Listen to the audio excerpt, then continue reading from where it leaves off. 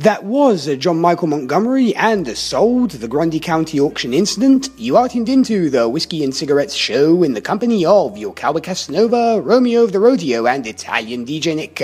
And what an amazing career John Michael Montgomery has had. 80 million albums sold, 36 hit singles, 15 number ones, and awards galore. And guess what, my people? It's truly an honor and a pleasure to have this living legend of country music with us today. Hey, John, how are you? I'm good, Nick. Thank you, brother. Appreciate all the good things you said there about me. Oh, well, it's definitely very, very well deserved. And John, we just heard, this one of your many classics, and actually one of my personal all-time favorite country songs that Sold, the Grundy County auction incident. And when it came to this song, any particular stories or anecdotes on how it came about? Well, I had actually just came off of a hit song called "Be My Baby Tonight," and and it was a kind of an up-tempo, tongue-twisting type song. And the same guy that wrote that, co-wrote that, brought that song to me. He said, "You know what? After hearing you sing "Be My Baby Tonight, I really think you're really going to love this song." Sold the Grundy County auction. When he played it for me, it reminded me of the days that I was walking to school, and I always walked by the stockyards, and I'd always hear this guy, I'd hear this auctioneer up there selling cattle and pigs and stuff, and it reminded me of that time, and I was like in the 7th grade, and of course, I fell in love with the song, and of course, my next thing was, okay, can I pull this off? A lot of words, and so anyway, when I was singing it, I always thought back to that time period, listening to that guy auctioneer all those animals, cows and pigs and stuff, and so when I was singing in the studio, that's what I would revert to try to, kind of sound like an auctioneer doing it, and the song, is really, it really is it's still the funnest song. I enjoy singing it today as much as the first day I ever sang it. It really is that much fun. So I'm glad to see that it became successful, and it's a big, huge karaoke song out there apparently, because I keep seeing all these articles and stuff from all these even rock stars that actually, said that they've actually sang that song on karaoke before. So the story can go on and on about that song. It's I think it was actually written about Grundy County, Tennessee is where that song actually originated out of. So that's definitely one that I'm looking forward to singing the rest of my life. Oh, and it's definitely a song that gets better and better every time you hear it. And as far as this year is concerned, I know that this last October you hosted with your brother Eddie the Warriors for Freedom event, and tell us a little bit more about this. Oh yeah, the Warriors for Freedom is me and Eddie. We only live about 20 minutes from each other. It's kind of funny here in Kentucky, and we get to see each other from time to time, but. We got together. I've been golfing for, I guess 20-something years, probably 25, 26 years, and he just never really got into golf. Well, here the last couple of 2 or 3 years, he's gotten into golf.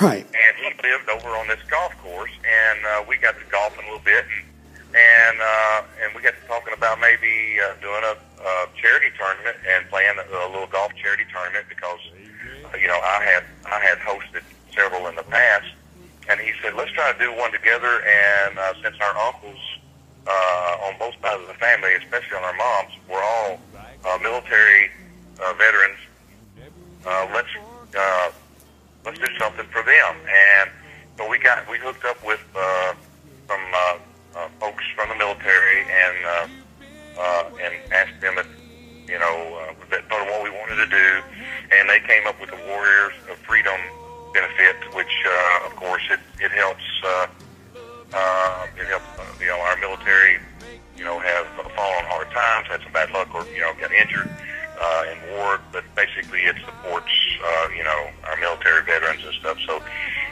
it was a great cause for me and Eddie, because we really we we love our country, and we really, really love our military folks. And and it gave us a chance to get together and actually play golf and play a little music at the same time. So the people that come to the event, they get to play some golf, they get to bid on some really great autograph stuff, and then they get to see me and Eddie get on stage and jam together, which is a rare, believe it or not, very rare, because we have two different booking agencies, two different labels, two different management companies. So it's not very often you get to see us do shows together. So it's a great event, and of course, it gives me a chance to spend time with my brother, which I don't get a whole lot of time to do.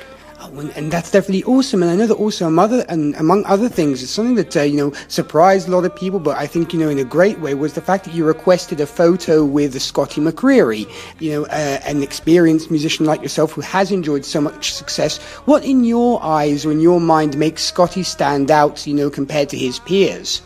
Well, of course, I remember when he sang Letters from Home on American Idol, and I thought it was really neat that a young kid like that, appreciated a song like Letters from Home. And then, of course, the fact that he's still going to school, he's still trying to, he hasn't given up being a teenager or a young man going to school and enjoying that part of life, and still trying to balance a career and with fame, makes me respect him even more. And plus, I was a young guy when I started in business, so I know what he's going through and everything, the balancing act and everything. So, there was a respect there for him that I thought, I really thought he was a very good role model for a lot of kids out there, and I wanted to show my appreciation by, hey, Scotty, just I'd like to get a picture with you and tell you that, I'm a fan, so he's a good kid, and I hope that he has tremendous success, whether it be in the music business or whatever endeavor that he plans on having, and because I think, I always pull for the good guys, and I think he's one of the good guys. And when it comes, to new studio albums and such, are we going to be seeing a successor to Time Flies? Well, what I'm working on right now, believe it or not, is I'm working on maybe getting back with Doug Johnson, who actually produced the Life's a Dance album for me back in '92 and '3. He's at a label in Nashville right now that he is overseeing, and he got in touch with me. He said, how about, because I'm not with a label or anything, so me and him talked about maybe getting together and cutting some new material, and it was funny because I never had really heard it put like this, but he said, I want to cut we need to cut some John Michael Montgomery music, and I was like, Indeed. It's kind of weird, I'm not one of those people that speak in, third terms or anything, but I was like, well, I never really thought about it that way. And, of course, he was the one that put me on the map, the songs that he brought to the table, like Life's a Dance and Beer and Bones and I Love the Way You Love Me, were all songs that he actually brought to the table for me, that got my career kicked off in the first place. So I'm looking forward to maybe going in and cutting a few sides with him, and then maybe we'll put that on another Greatest Hits package or something, and give it a go out there and see if fans are interested in it. I have a lot of fans that keep asking me if I'm going to have new material, and so maybe that opportunity will come around this winter. And then finally here, we're going to be seeing you out with another great song of yours, which is I Swear. And as far as this song goes, any particular stories behind that one? Yeah, it was funny. I had just came off of the hit I Love the Way You Love Me, which I really felt like was going to be my ballad. I always loved, I sang a lot of Lionel Richie and stuff like that growing up. Loved it. Still, of course, still love Lionel. He was him and George Strait. Were like, I wore those two guys out on my radio, And so when I was able to cut that ballad, I Love the Way You Love Me, and it went to #1 for me, I was thinking, okay, that's my career song. I was like, that's and I really believed that was going to be the one song everybody remembered me by. And then I got to writing with Frank Myers, who was the co-writer of I Swear, and he came up to my house, and we were trying to write some songs together, and he handed me this cassette tape, because back then, believe it or not, when I started, we were still doing cassette tapes. These had just barely got started. And this song, he said, look, I wrote this song several years ago, back in the late 80s. It had been put on hold by Alabama, and several artists had put this song on hold, but it ended up never getting cut by them. And it kind of fell through the cracks. And he said, the publishing company that owns this song doesn't pitch it anymore. And he said, so I've been carrying this cassette tape with this song in my back pocket. And he said, I really feel like you're the guy for this song. And so he played it for me on the little cassette player, and I was thinking, wow, that's an awesome song. It's kind of a pop-sounding song, but I was like, yeah, I love it. So, I had a brand new producer on my, coming in, because Doug Johnson left and went to another label. And we cut that song, and I was like, oh my gosh, I think I've got a ballad that's bigger than I Love the Way You Love Me on my hands now. And so when it came out, obviously, we kind of had a feeling that it was special in the studio. I was on the road. I had come in the week before and done vocals on it, and I had to go back out on the road and do some concerts and some interviews and things like that. And I came back in, and Scott Hendricks, my producer, said, man, you got to sit down in this chair and listen to this song. And when he played it, I was like, oh my gosh, wow. That's you could just tell that it was a pretty special song. And of course, it's still, I guess, the biggest hit I ever had.